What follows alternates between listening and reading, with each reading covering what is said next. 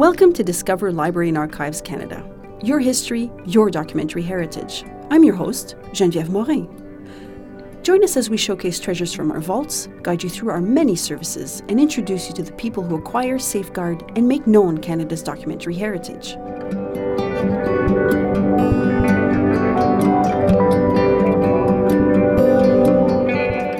April 2017 marks the 100th anniversary of the attack and capture of Vimy Ridge, when all 4 divisions of the Canadian Corps worked together for the first time. This was part of a wider battle that took place during April and May of that year at Arras, France.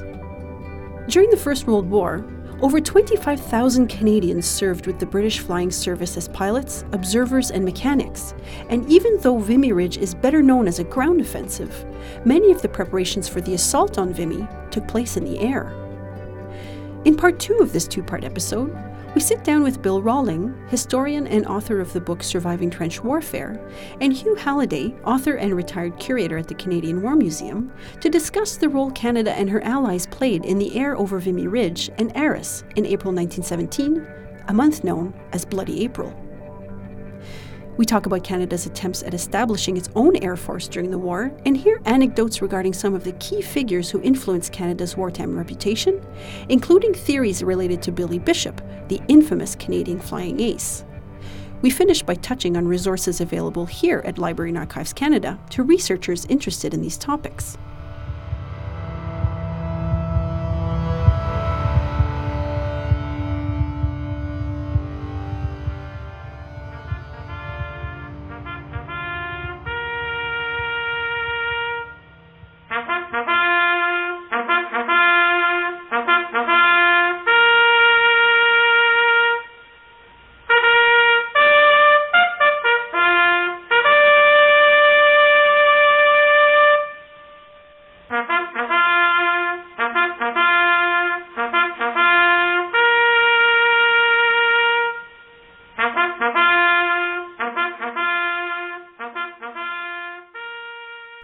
And now, on to part 2 of our talk.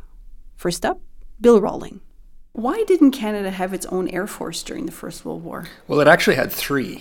It had one that was created in Valcartier when they gathered together the first Canadian contingent in 1914. It was a small air force of 1 aircraft, a pilot, maybe another pilot, and eventually a mechanic. And they sent them overseas, and I think the pilot ended up with the Royal Naval Air Service. The other pilot, I think, had to be released, and I don't recall what happened to the mechanic. The aircraft eventually fell apart, and they sold the metal parts for scrap. So that was the first air force that Canada created. There was a second one near the end of the war, a Royal Canadian Naval Air Service. The problem they were trying to solve were U-boat operations off the coast of Canada in 1918. And so they acquired flying boats from the United States Navy, which also had a base in Nova Scotia. And the Canadians would have their bases as well. The flying boats that Bill Rawling mentions were seaplanes with hulls that allowed them to land in the water. These planes had no landing gear and could not operate on land. The first flying boat was designed, built, and flown by the American aviator Glenn H. Curtiss in 1912. During the First World War, flying boats were mostly used for reconnaissance, patrol, and bombing operations. And so the idea being that they would patrol to locate U-boats so that ships could be called to try to sink them. The problem being that it was very late in the war. So by the time they really started to get organized, the war was over. So that was Canada's second Air Force. The third was created on the Western Front and in Britain, and it was going to be a Canadian Flying Corps. So similar to the Royal Flying Corps. Now they had so many Canadian pilots and ground crew that they could form an organization of their own. And I think the plan was to begin with 6 squadrons. The British said, well, you can have 2. And the war ended before they could actually get themselves organized. Though they had reached the point where they had a commander, a lieutenant colonel whose rank was changed to wing commander because it was part of the Royal Air Force, and who reverted to lieutenant colonel and then to wing commander. And things were very volatile at that time. And that was Robert Leckie, who had been with the Royal Naval Air Service. Then, when in 1918 they merged the Royal Naval Air Service with the Royal Flying Corps to create the Royal Air Force, he became a member of the Royal Air Force. And since he was from Canada and wanted to return to Canada, he was a good choice to command this wing of 2 squadrons, which basically became an administrative unit. I mean, their main role was to demobilize. So that was Canada's 3rd Air Force. So Canada had 3 tiny air forces during the war. But the powers that be, the Chief of the General Staff, the Director, Naval Service, their focus was on Army and naval operations, and felt that whatever Canadians could contribute to aviation, they could do so with the Royal Naval Air Service or the Royal Flying Corps or the Royal Air Force later on. And in the course of the war, both of the flying services created organizations in Canada to recruit Canadians and train them. And there were training centers near Toronto and Borden and a few other locations. They were building facilities in British Columbia when the war ended. So there was already this whole organization that the Canadians could sort of be directed to. And the authorities didn't see the need to create a Canadian Air Force at that time. They will after the war. Very soon after the war, there'll be the Air Board, which will be responsible for just looking into the issue of civilian and military aviation. And it will recommend the creation of a Canadian Air Force, which will be 1920, and then later on the Royal Canadian Air Force. So it won't take long for a Royal Canadian Air Force to be created, mostly because something authorities in Canada did was look to what the authorities in Britain were doing. And when the British decided on a separate air force, Canada followed suit. Hugh Halliday tells us a little more about that first Air Force, created with 1 airplane in 1914. First of all, we did not have anything resembling an air force of our own until the latter stages of the war, when we formed a Canadian Air Force that never got operational. There was a small air arm that was formed in 1914, the Canadian Aviation Corps. This came about in a strange way. Sam Hughes, the Minister of Militia, had showed absolutely no interest in aviation whatsoever. The aeroplane is an invention of the devil and will never play any part in such a serious business as the defense of the nation. A quote by Canada's Minister of Militia and Defense, Sam Hughes, at the start of the First World War.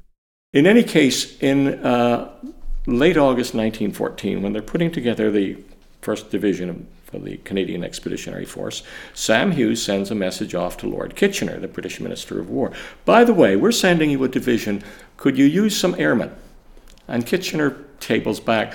We could take 6 now and maybe a few later.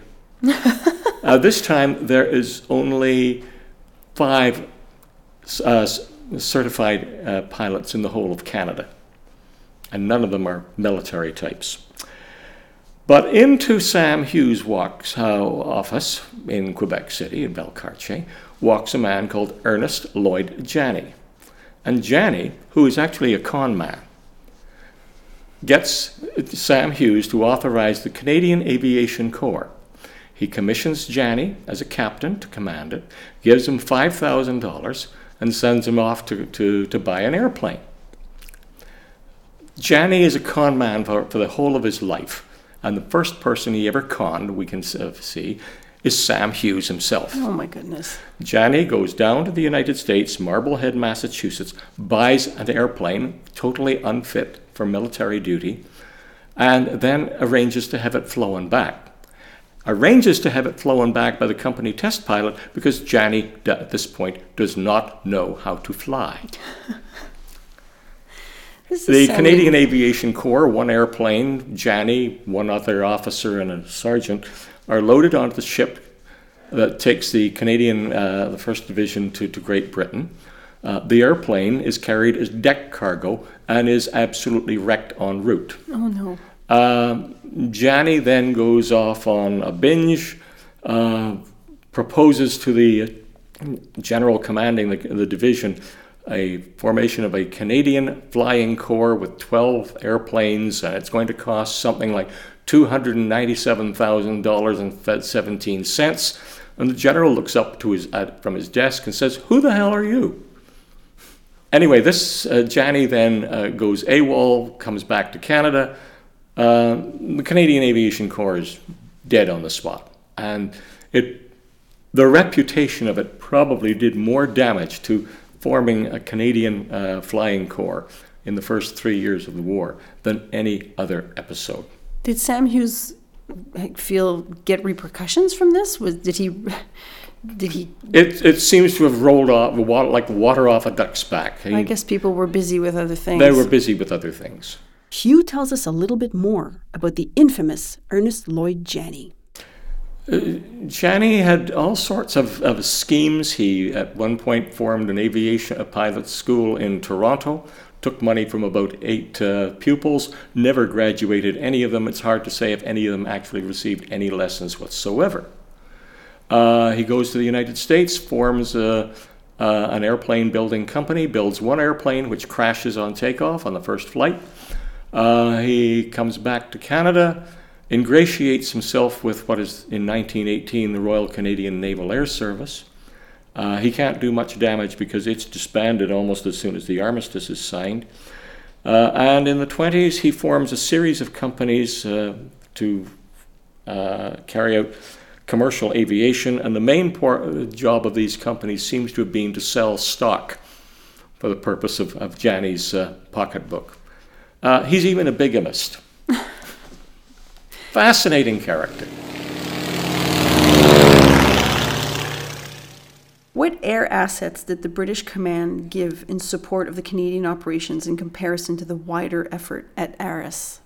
Well, the Canadian Corps was responsible for the capture of Vimy Ridge. Other British corps within 3rd British Army had other objectives. So the way aviation was organized on the front is a corps would be assigned a squadron, which would be under the corps commander's authority. I think it was 16 squadron for Vimy Ridge. So each corps gets a squadron that will do all of this artillery spotting and similar work. Beyond that, it's day by day.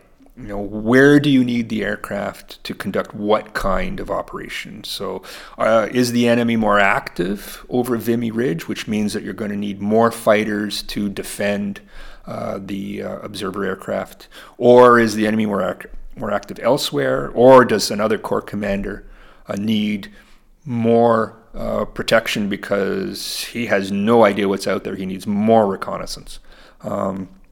So that's it would be difficult to determine whether or not the Canadian Corps had more or less air support. And even then, you'd have to look at the context to determine, well, if it has less or if it has more, why is that? And that would most likely be consequent to the tactical situation. The Arras battlefield experienced relentless action.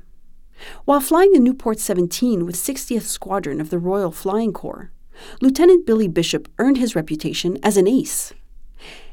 His 5th victory was claimed on April 8, 1917, and he would put a total of 17 enemy aircraft out of commission before the end of the month. Billy Bishop earned a Victoria Cross for his actions on June 2, 1917. The Victoria Cross is the highest award of the United Kingdom's honor system. It is awarded for gallantry in the face of the enemy to members of the British Armed Forces. Canada established its own VC award in 1993, and it has yet to be awarded. Well, his is one of, I think, 3 VCs for which there are no witnesses.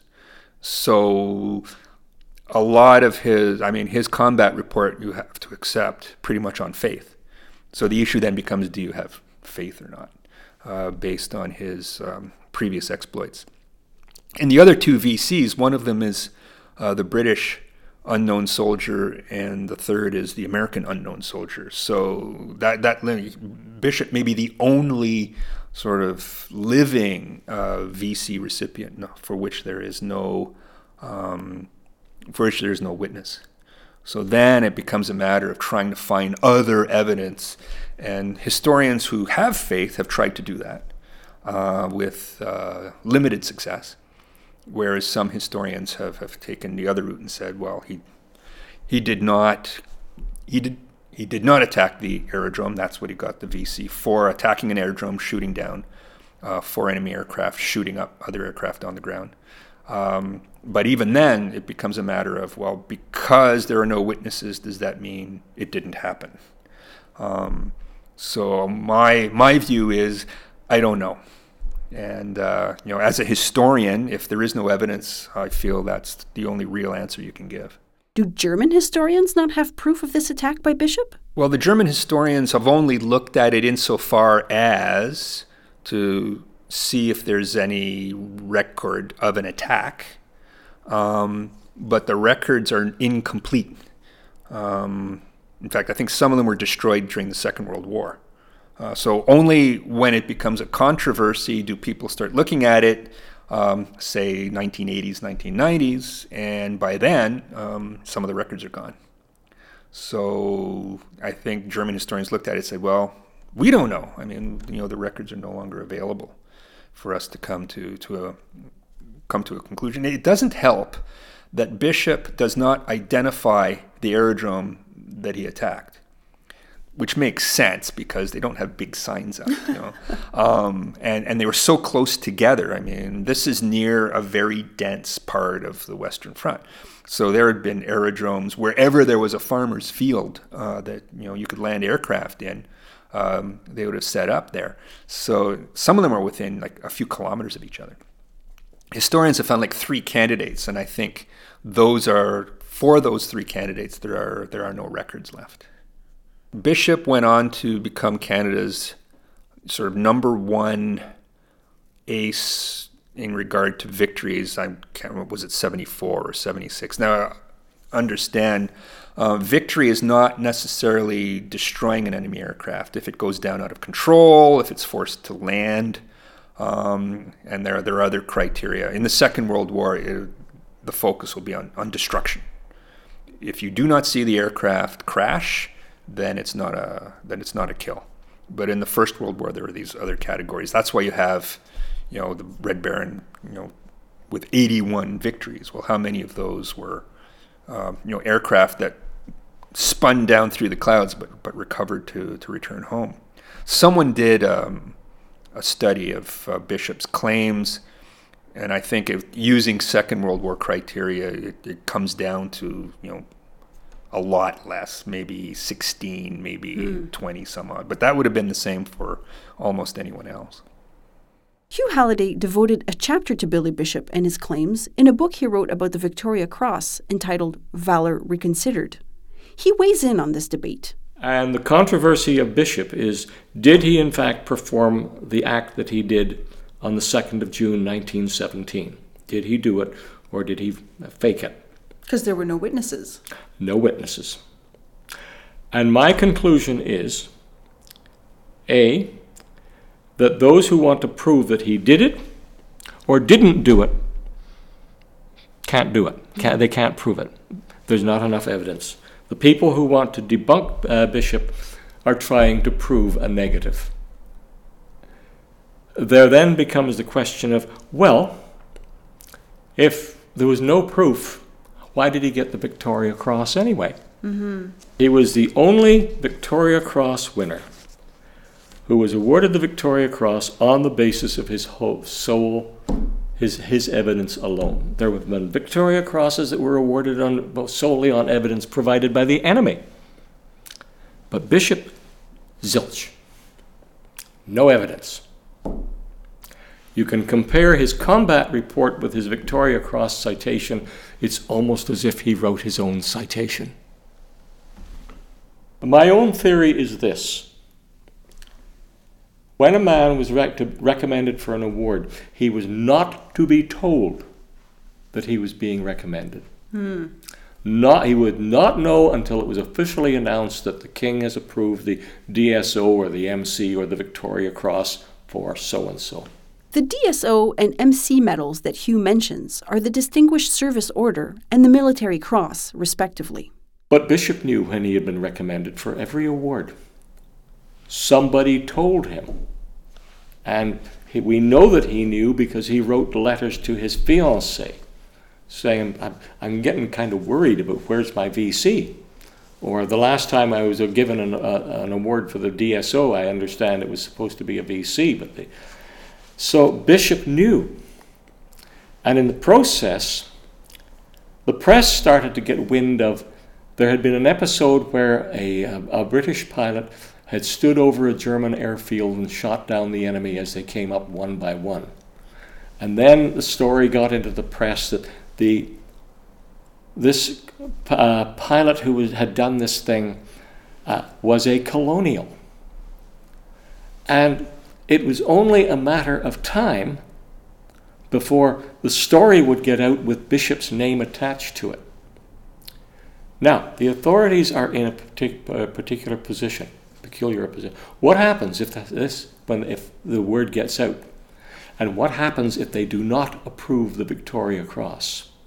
Remember, the Canadians have just taken Vimy Ridge. The Canadian Corps is fairly important. The number of Canadians in the Royal Flying Corps is growing exponentially. Can you see the headlines?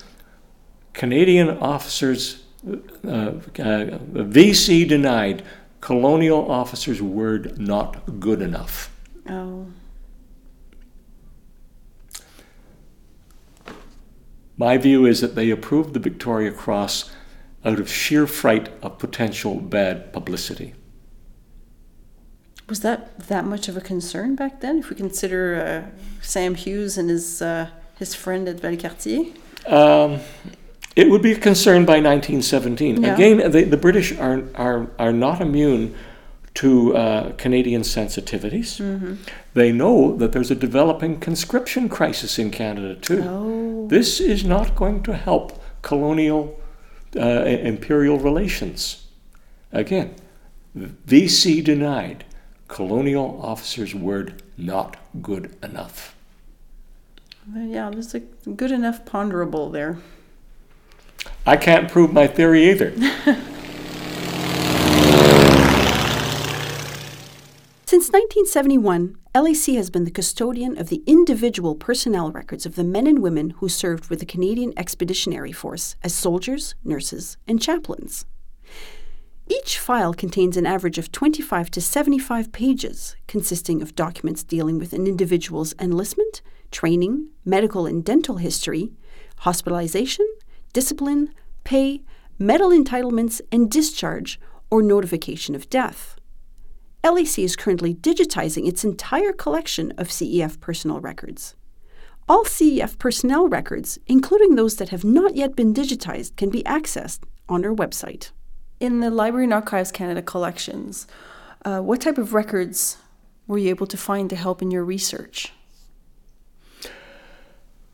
We begin perhaps with the personal fonds of personnel.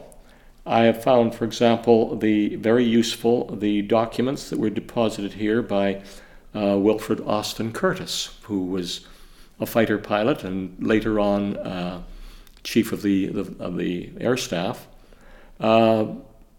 The fonds, logbook, etc. of Fred McCall, but also enormous quantity of information in what is called MG40.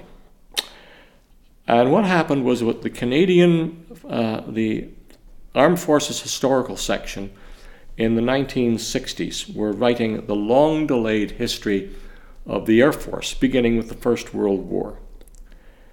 And they dispatched researchers over to Great Britain, and they copied hundreds of documents, brought them back here, used them to write Canadians in the First World War by Sid Wise. And after 5 years, after the appearance of that book, they were deposited as MG40 in Library and Archives Canada. Library and Archives Canada holds an extensive collection of documents related to the Battle of Vimy Ridge. Our government and private collections include photographs documenting the battle, the unveiling of commemorative monuments, and the subsequent history of the area. We also have maps of the ridge that were used in the battle, many of which have been digitized. Also, you can access postcards, private letters, diaries, speeches, and memorabilia related to the battle in some of our private archival collections. We hold documentary art depicting Vimy Ridge during and after the battle as well.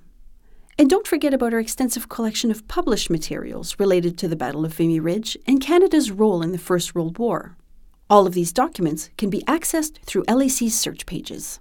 Well, for my work on Robert Leckie, who he joins the Royal Naval Air Service in 1915 in the Second World War. He's Chief of Air Staff from 1944 to 1947.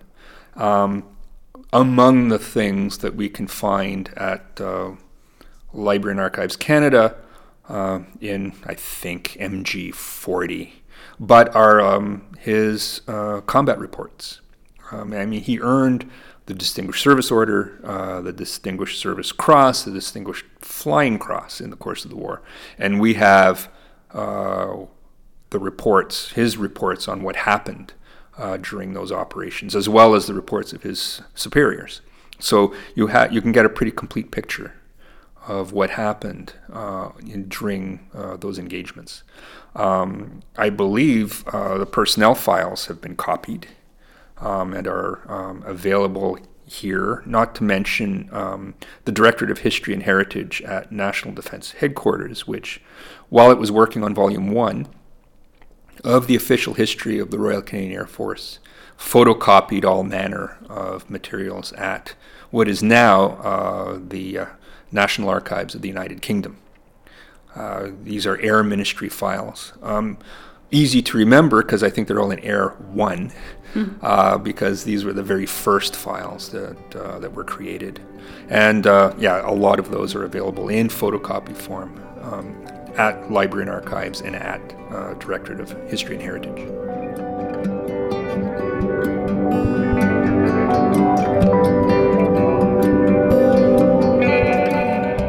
To learn more about Canada and the First World War at Library and Archives Canada, please visit us online at bac-lac.gc.ca. To view images associated with this podcast, you can access a direct link to our Flickr album on the episode page for this podcast. And if you liked this episode, you're invited to subscribe to the podcast. You can do it through iTunes, Google Play, or the RSS feed located on our website. For additional information related to the 100th anniversary of the Battle of Vimy Ridge, please check out the Discover blog. In collaboration with the National Archives of the United Kingdom, LAC will be publishing 5 blogs with topics including the Canadian role before the battle, the preparations leading up to the battle, the aftermath, post-Vimy memorialization, and war art. Thank you for being with us. I'm Geneviève Morin, your host. You've been listening to Discover Library and Archives Canada, where Canadian history, literature, and culture await you. A special thank you to our guests today, Bill Rawling and Hugh Halliday. Also, thanks to LAC archivists Andrew Horrell, Marcel Cinq-Mars, and Alex Comer for their contributions to this episode. This episode was produced and engineered by David Knox, with assistance from Paula Kielstra. For more information on our podcasts, or if you have questions, comments, or suggestions, please visit us at bac-lac.gc.ca/podcasts.